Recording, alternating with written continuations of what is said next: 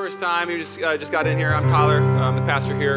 And if you haven't been here for a while, we just started a new series last week titled One City at a Time. Everybody say One City at a Time? Come on. It was birthed out of the book of Ephesians. If you study the book of Ephesians, it was birthed out of Acts 19. Paul goes on a missionary trip, pastors a church for 2 to 3 years. It is this city of 2 to 250,000 people. It is the eastern gate of Asia. You're going to go through there. There was a road. There was a harbor. It was an amazing city, Ephesus. It would be a lot like San Francisco. It would be a lot like New York. It had one of the 7 wonders of the world, the Temple of Artemis. Caesar would keep his money there. It was this amazing spectacle in a city. And so Paul goes there and goes straight for the jugular and just starts talking about Jesus. And we see this amazing church birth out of this moment. And it says basically that there was this great disruption. If you heard me last week, basically the gospel disrupts everything. The love of God disrupts everything. The peace of God disrupts everything. Grace is a force, it's not a concept. So Paul comes into Ephesus and he basically starts preaching the name of Jesus, loving people where they're at. People are getting set free, they're experiencing the grace of God, and the whole city gets turned upside down. Today, we get to go into the book of Ephesians. It's a few years later now, and Paul is in prison. And he's writing the church basically a manifesto, if you will. He's in prison saying, man, honeymoon's probably over now. It's a few years past. Different cultures, different backgrounds. In the very beginning, everything's super easy. Let's just be honest. Church is super easy in the very beginning. Everybody's brand new. There's no offenses. Everybody's like, I love Jesus. You love Jesus. All good. But then you start to journey, and Paul basically says, I'm going to write this 6-chapter masterpiece about what God believes the church is supposed to be.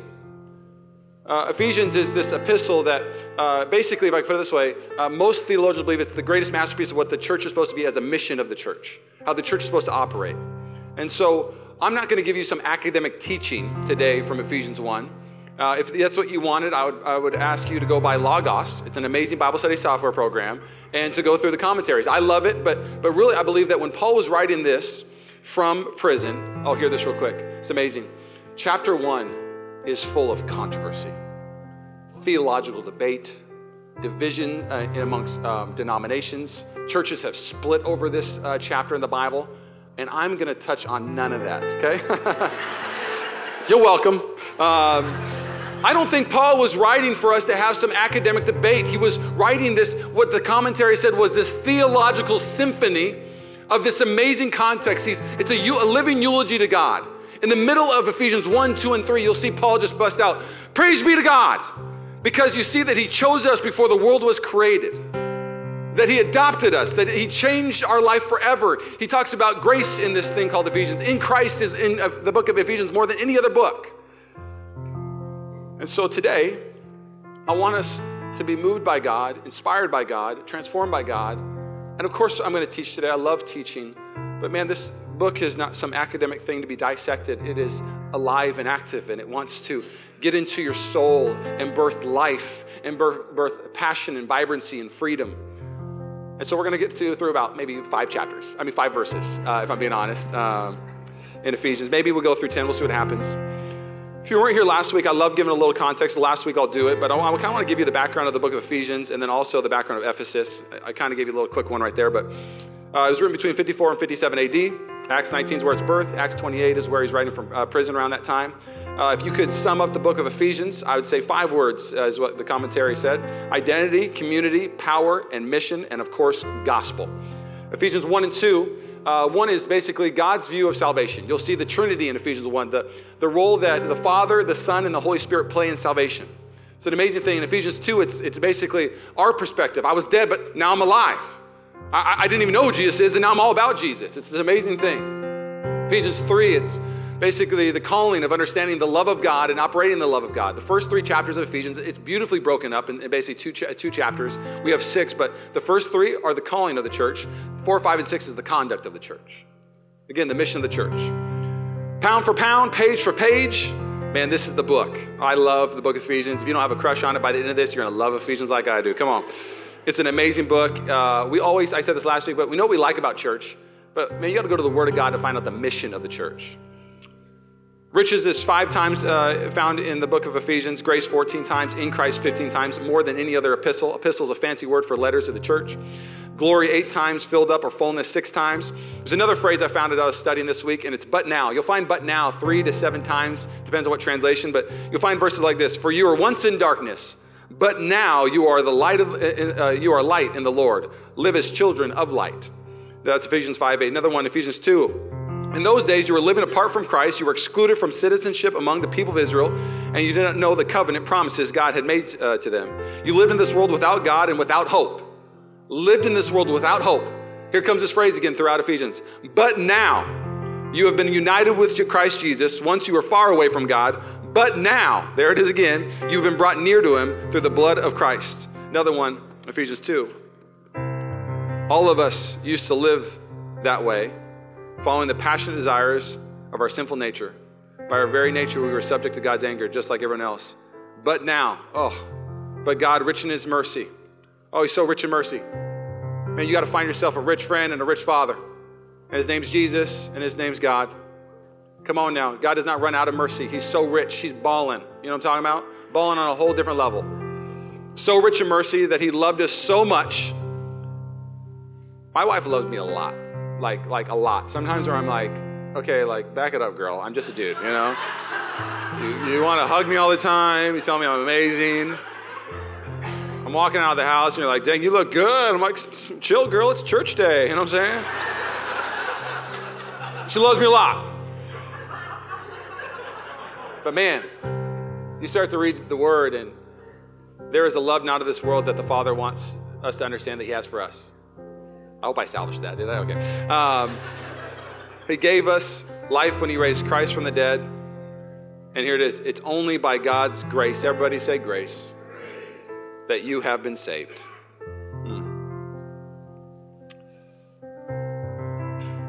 I'm going to read. I threw that on purpose. I didn't drop it. I am afraid from falling now because of Kara falling, but that's cool. Hey, you played it like a champ. It was kind of like a dance where you're like down and up and down and up. I'm going to read Revelation 2, and then I'm going to pray, and we're about to go to work today. I believe this, that God's heart for our church is not just to meet on Sunday. I believe the church is the greatest gift to a city. I believe the church is the greatest gift to a region. It's Jesus' bride. So Jesus and his bride, you put those two things together, and it is the greatest gift. We're 8 months old, and so of course, we're still a baby, but the things we see and dream about our church becoming to a city, that maybe the city doesn't love us, but you're gonna love us.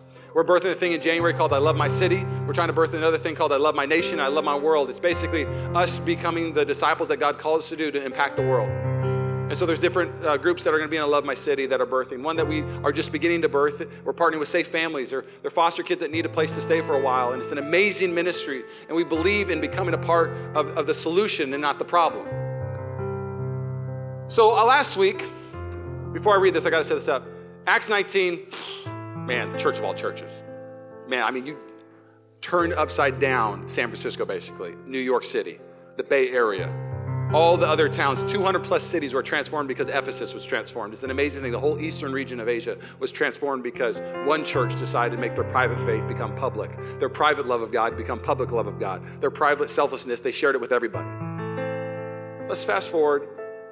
Historians say anywhere 25 to 35 years after the church's birth. Let's see how they're doing. It's 25, 35 years later. Let's see how the church is doing. Here it is. It's the Lord writing to the church of Ephesus. Write this letter to the angel of the church of Ephesus. This is the message from the one who holds the 7 stars in his right hand, the one who walks among the 7 gold lampstands. I know all the things you do. I've seen your hard work and your patient endurance. I know you do not tolerate evil people. You have examined the claims of those who say they are apostles but are not. You have discovered they are liars. You have patiently suffered for me without quitting. But I have this complaint against you. Man, when Jesus is talking, we got to listen. Here we go. You don't love me, or each other as you did at first. Acts 19, you had this love for people. You were sharing your wealth with people. You were sharing your time. You were giving your time to the city. You were loving people. And you loved me like crazy. You loved me. But 30 years later, this is not the church that was birthed. He goes on to say, look how far you have fallen. Oh, church, look how far you have fallen. Turn back to me and do the works you did at first. If you do not repent, I will come and remove my lampstand from the place among the churches. Anyone with ears, must listen to the Spirit to understand what he is saying to the churches. To everyone who is victorious, I will give fruit from the tree of life in the paradise of God. Stop. They went from sons and daughters loving their father to hall monitors in a city. The church thinks it has this mandate to be a hall monitor of holiness, but holiness only happens when you fall in love with somebody.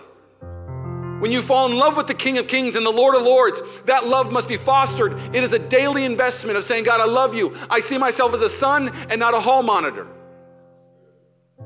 I don't want our church in 10 years to say, what happened? I remember walking through those doors and we'd say, welcome to church. And people are like, woo! You're like, what's going on? We're just passionate about Jesus. But then okay.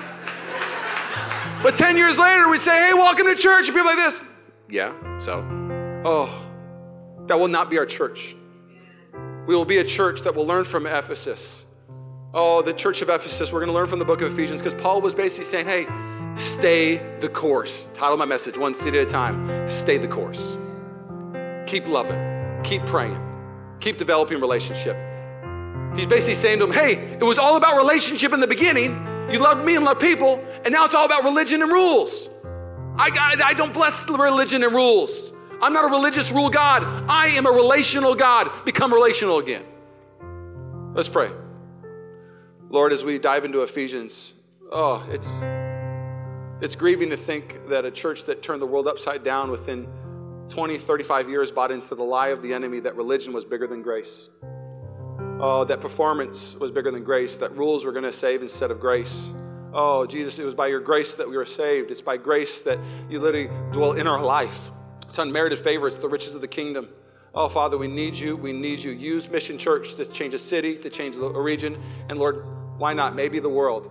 Oh, we love you. And everybody said? Amen.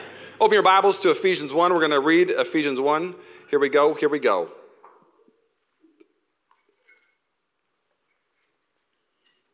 Ephesians 1 says this.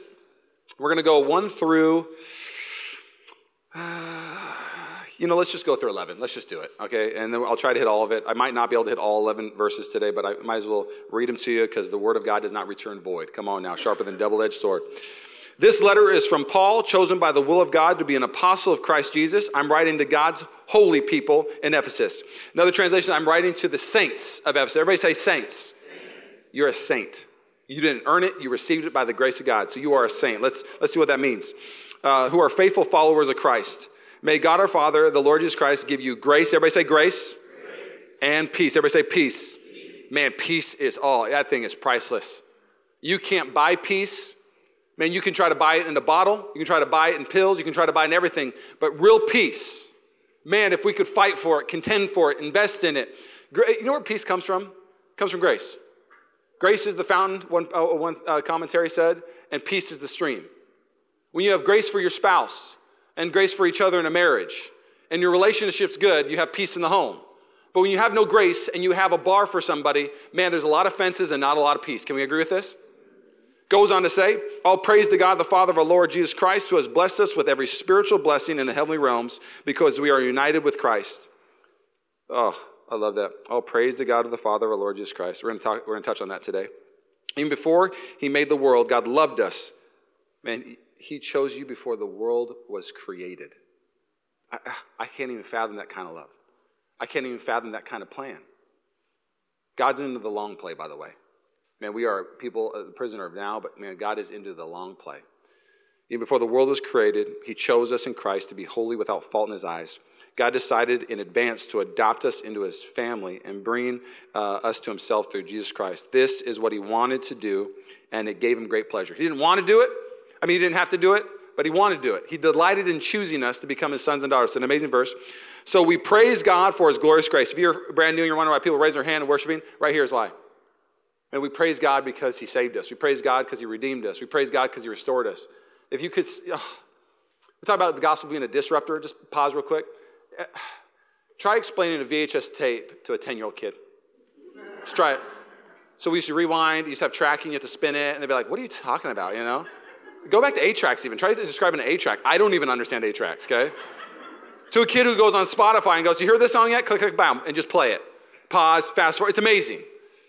What happens is there are these things that disrupt our culture and destroy things forever. Jesus came into my life and destroyed depression. I praise God because of it. You meet me and go, I couldn't even see that on your life. I had it. It was a part of my life. I was an angry person, selfish person. Grace and the gospel came into my life and disrupted those things in my life, and he's making a new creation. My best friend, who's a pastor, people, when I try to describe who Drew was in high school, they can't even picture my best friend Drew being who he was. My best friend Drew, I wouldn't even trust him with my girlfriend in the same room. This guy was bad news. He was bad. My best friend, but I didn't trust him.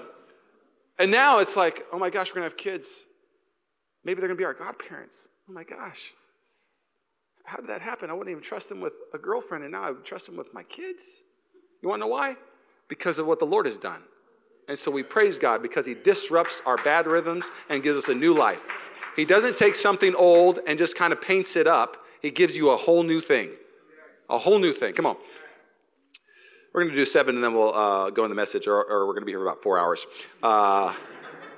Let's do this. He is so rich in kindness and grace that he purchased our freedom with love, with his blood of his son, and forgave our sins. He has showered us. He has showered his kindness on us along with all wisdom and understanding. I'm going to keep going. God has now revealed to us his mysterious will regarding Christ, which is the mysterious will is the long play. How's he going to save it? His name's Jesus. Which is to fulfill his own good, and this is the plan. At the right time, he will bring everything together in the authority of Christ, everything in heaven and on earth. Furthermore, because we are united with Christ, we have received an inheritance. Everybody say inheritance. From God, for he chose us in advance and makes everything work out according to his plan. Stop. All right, let's look at the first part. I have a 2-part message basically today.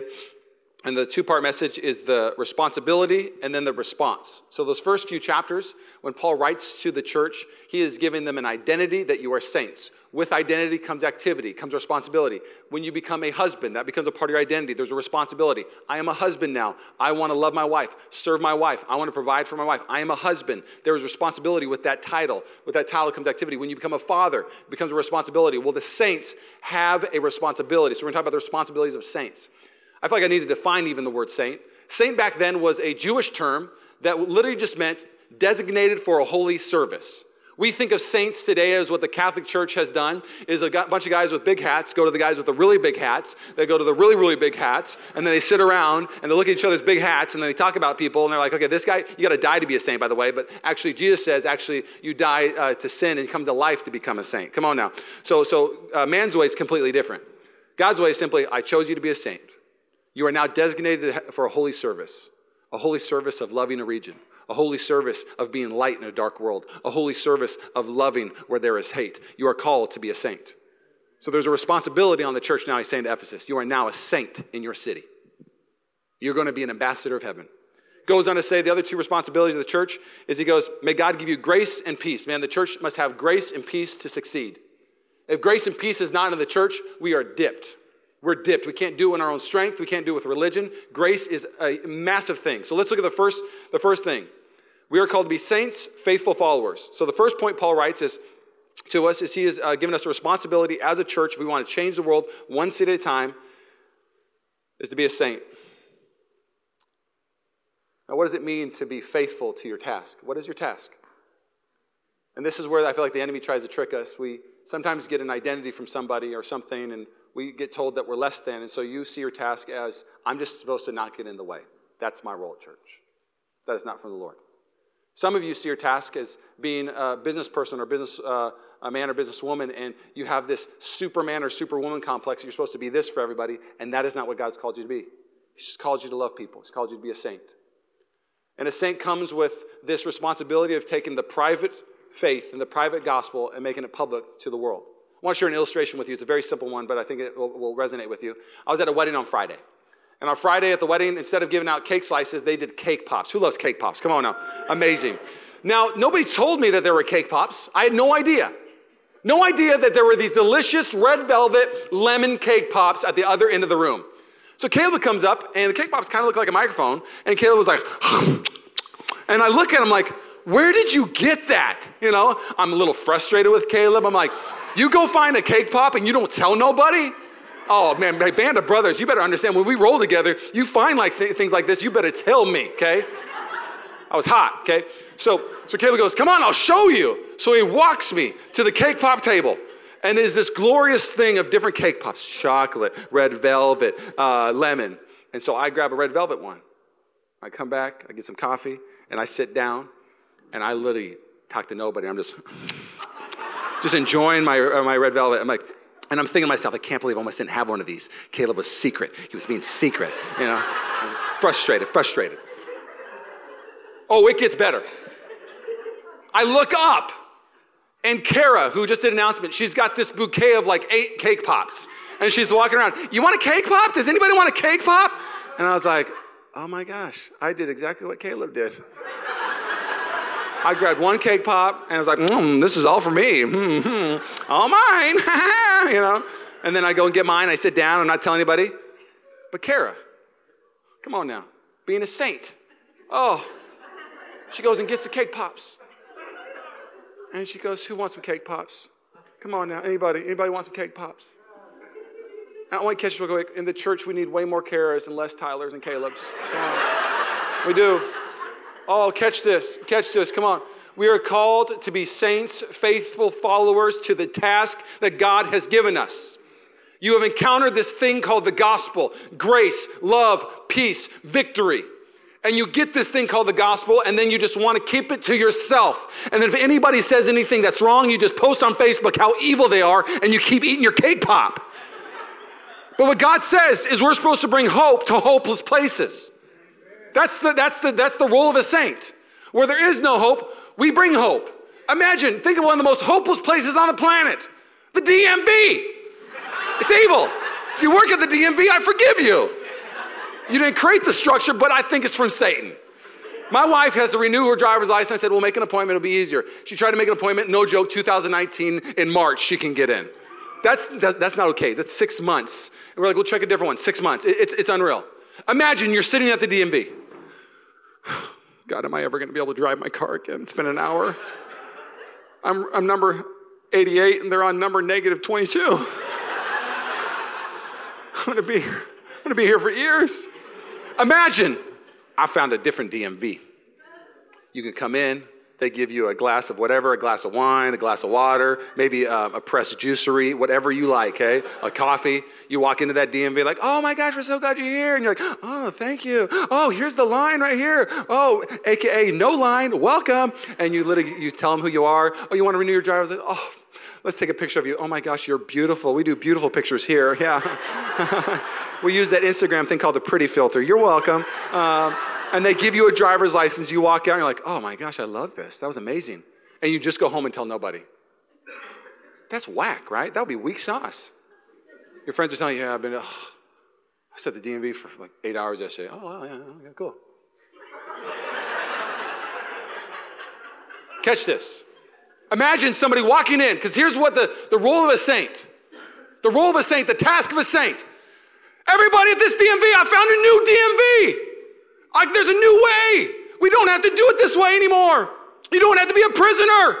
You don't have to be a number anymore. Come over to this DMV. It will change your life. The word gospel back then, catch this real quick. It was a term that was commonly used back then to announce a victory in war or to announce a new Caesar, a new king. It was not just a biblical term. It was actually used back then. So when there was a new Julius Caesar, they would come out with a proclamation telling everybody, good news. We have a new Caesar named Julius. And people would rejoice because now I have a new ruler that might be more generous than the last one. I'll have a new king. They would have runners that would run the good news if they were at war. And they would say, hey, when we win the war, you've got to run and proclaim the good news, because if not, the people that are in the town, if they find out that we lost the war, they know the enemy will come to this town and rape and pillage and steal and kill. And if they don't hear the good news, they'll turn on each other. Some of them will commit suicide. Some of them will run around and flee and be in nowhere for the rest of their life.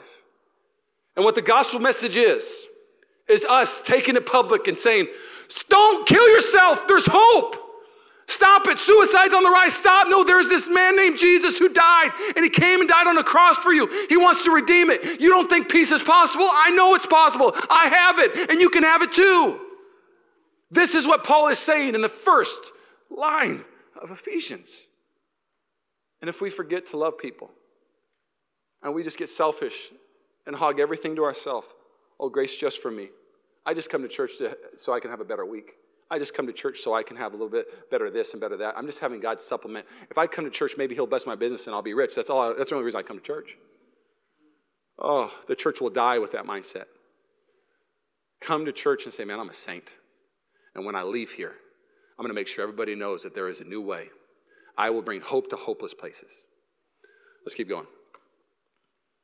Second thing the responsibility gives to the church is he gives the church the responsibility of grace. Why does Paul in his epistles write this over 100 plus times? Grace. Why is he trying to communicate the importance of grace over and over again?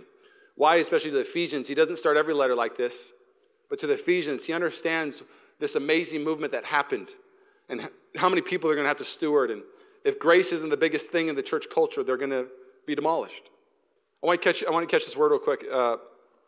Romans 3:23, I want to kind of show you the rhythm of basically the enemy of the church. It's one of the enemies of the church. Romans 3:23 says this.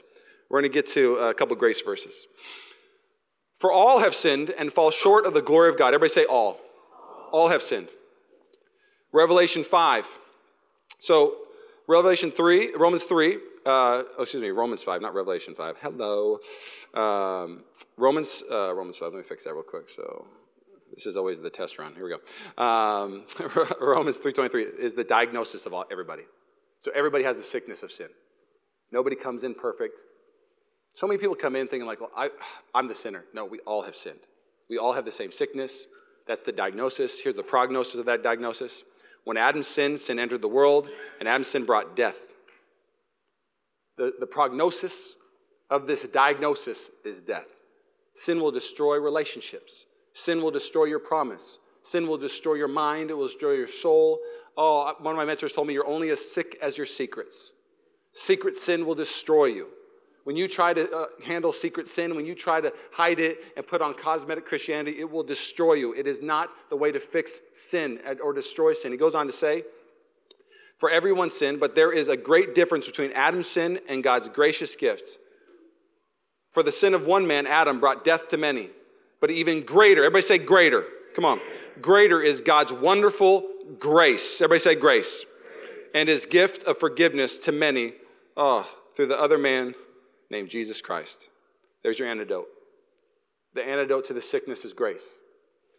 I want to catch this real quick. Hebrews 12:15 says this. Look after each other so that none of you fails to receive the, say it with me, grace of God. Watch out that no poisonous root of bitterness grows up to trouble you, corrupting many. Stop. What Paul is trying to communicate through Romans, and most people believe that Hebrews was written by Paul also. It's debatable, but we'll just roll with it today. Another way that Paul says it is see to it that nobody misses out on the grace of God. Or poisonous roots will handle. What does that mean? Poisonous roots create poisonous fruit. And poisonous fruit create death. So in the church, basically what Paul is communicating is if you try to make religion bigger than grace, it will kill the church. Because the antidote to sin is not religion. If we could be more religious and follow more rules, because that's what they were trying to do in these times. They were trying to have all these rules and religion to save themselves from this thing called sin. Well, if I can just do all the religious things right, then I'm good. It's amazing when you go to another culture or you diagnose your own culture and realize how off it can be.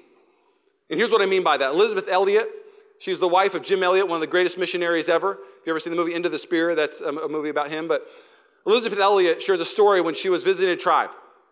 She visits this tribe, and again, she has the culture of America, and this culture of this tribe is completely different. And they blow their nose like this. Just hear me out. They would take their two fingers, and they would blow their nose on their fingers. Okay? And then after that, they would just throw it on the ground. Elisabeth Elliot is disgusted. Okay? She's like, this is gross. Okay? But she doesn't know what to do. She's trying to make friends. So eventually, she said, I just got to tell them, here's how we do in America. Watch this. She pulls out a handkerchief. She blows her nose in the handkerchief, folds it up, and puts it in her pocket. And they go, that's disgusting. You hold on to your snot. That's so gross. We get rid of it, okay? And she starts to laugh. She goes, oh my gosh, my culture was wrong too. And what happens a lot in church is that we'll go from church to church, culture to culture, and not understand how gross it is to God's culture. Oh man, God's culture will make every religious church look disgusting. God's culture will make every self-righteous church look disgusting. I don't know about you, but I wrote down a couple churches that I've been a part of and I've witnessed. I also wrote down, just really simply, where is it at? Right here, yeah. I wrote down the opposite of a grace church is a religious church. I want to catch this real quick. And man, if you're a religious person today, I'm in the boat with you. I'm experiencing grace on a different level this season. Grace is destroying sin in my life. It's destroying things that I never thought it could. I thought religion was going to destroy him. I thought me trying harder was going to destroy him. No, it was by the Spirit of God, by the grace of God, that things in my life are breaking off because God's the one who does it. I don't do it. So this is what religion does. And you may find out what you resonate with real quick. Religion is this. This is the religious church. Do this or do that. That's what it's kind of known for. You walk in, well, they say do this and don't do that. The grace church says it's already been done. Man, Jesus, he already did it on the cross. Well, I'm worried I haven't done enough. He already did all of it and then some. The religious church is all about the outward, cosmetic Christianity. It's got all the gear, but none of the game. Everybody looks like they're doing great, but they're not even doing anything outside the city. Hey, how are you? Good to see you. Talking to somebody else about you. That is not the way that Christianity is supposed to work. Here's what grace does. It's inward. It's heart issues. Inside out. Make sure that grace gets in the heart instead of bitter roots. Because when grace gets in the heart, grace gets to other people. The religious church is all about rules. The grace church is all about relationship. The religious church is fueled by shame. That's your motivation. Well, if I don't do this, I just feel terrible. Oh, I feel so terrible when I do this sin. Don't get me wrong, conviction's good. Conviction isn't pointing to how terrible you are. Conviction is pointing to the opportunity of doing what is right. Grace, the motivation of grace is gratitude. You're fueled by gratitude. I don't wash the dishes because I know my wife's going to be angry with me. I get this moment once in a while, I'm like, I'm married to the greatest woman on the planet. I'm going to wash the dishes. Come on now. Come on now. And so I'm washing the dishes out of gratitude. I'm not saying I wash them a lot, okay? I don't want to get this twisted. I'm not going to lie from the platform. But sometimes like, man, my girl, she's been working so hard. I'm going to clean the house. She'll come home, we'll clean the thing. It's not out of shame. It's out of grace. It's fueled by relationship. The reason why I don't sin, the reason why I don't want to get drunk, the reason why I don't want to sleep around is because I love God so much, I don't want to ruin this relationship. My yes to God affected all my other no's. Come on, here we go. Religion. Oh, these are the feelings you feel in religion. Fear and frustration. You always just fear and frustration. But the grace feelings, man, you just feel freedom.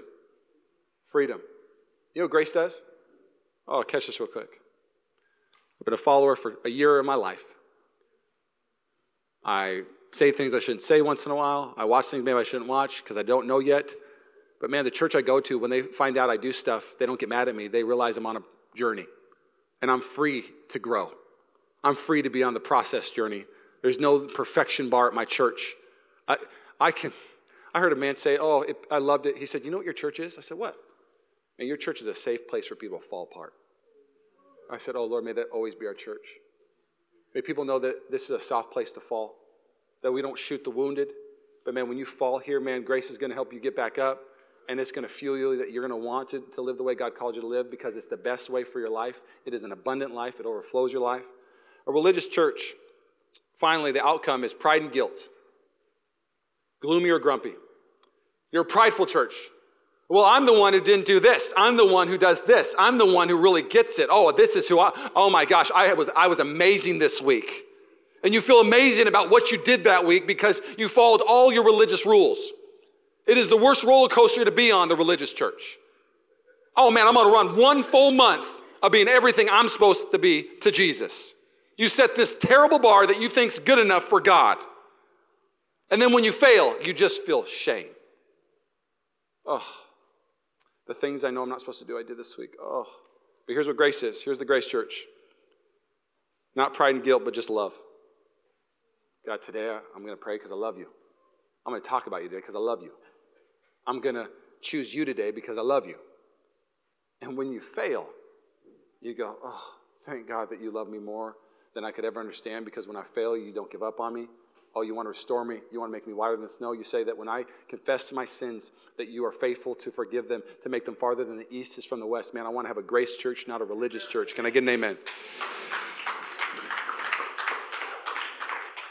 I honestly think I'm only going to get through the first part of my message. It's 10:34, but that's okay. We can do a two-parter. Is it okay with two-parters?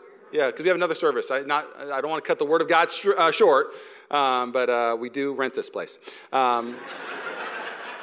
We just need to get a building. So if you own a building or want to give me a building for our church, I'm willing to receive it. By grace. By grace.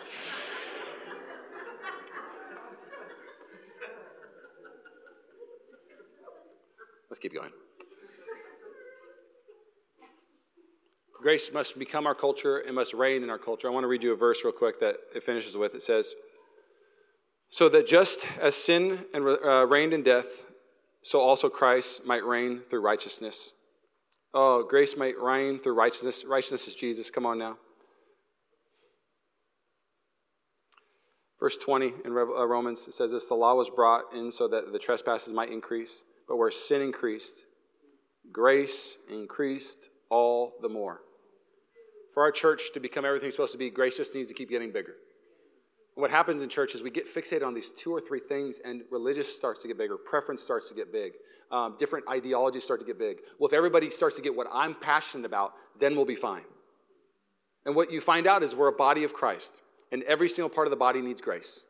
We have people that are unbelievably passionate about serving this city with the orphans.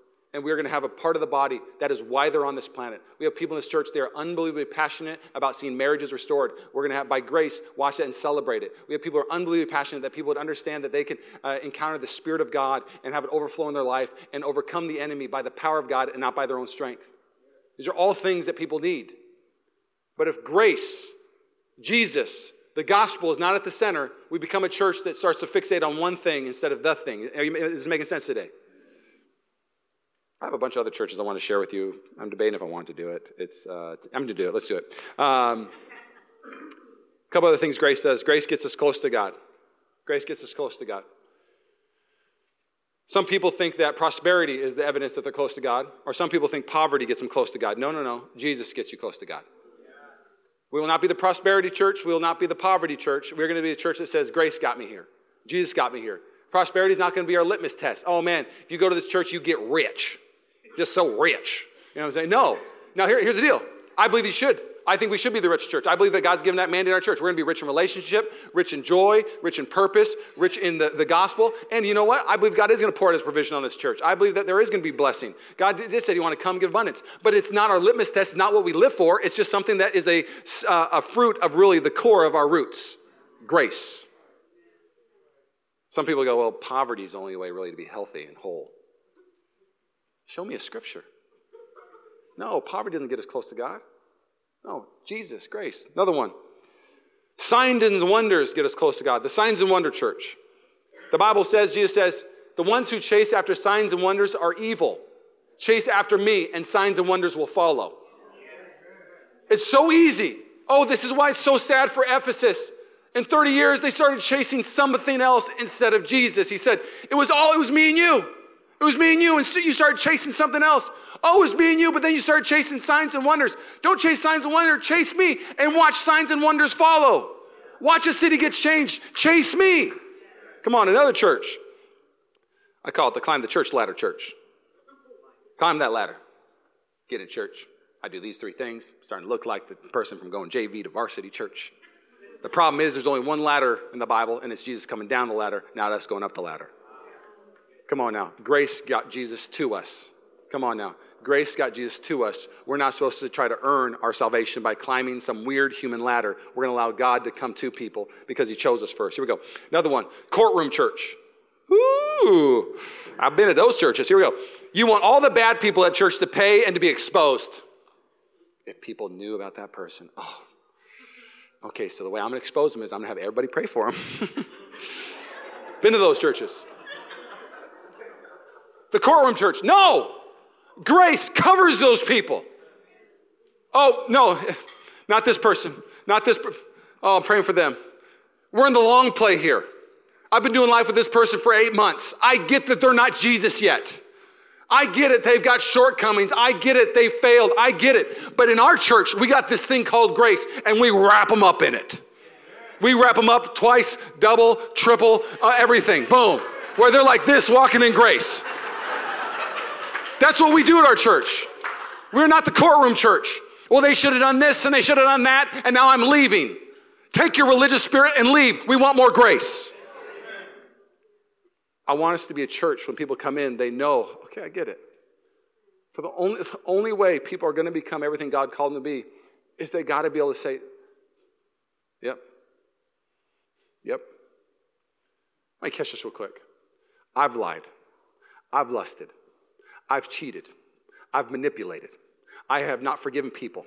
I have withheld love from people that I didn't deem worthy. I have done sins that I don't even want to say from the platform. And thank God that I didn't live in a courtroom church, but the grace of God redeemed me. And because of that grace, who am I to withhold it from the next one? That is the courtroom church that needs to die. Man, I want grace in my life. And then you got the classroom church. You give yourself a grade every day.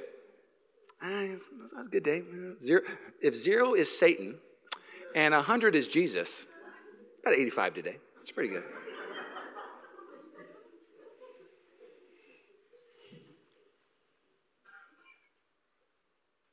Don't grade your days. Just worship Jesus every day. That's it. Worship him.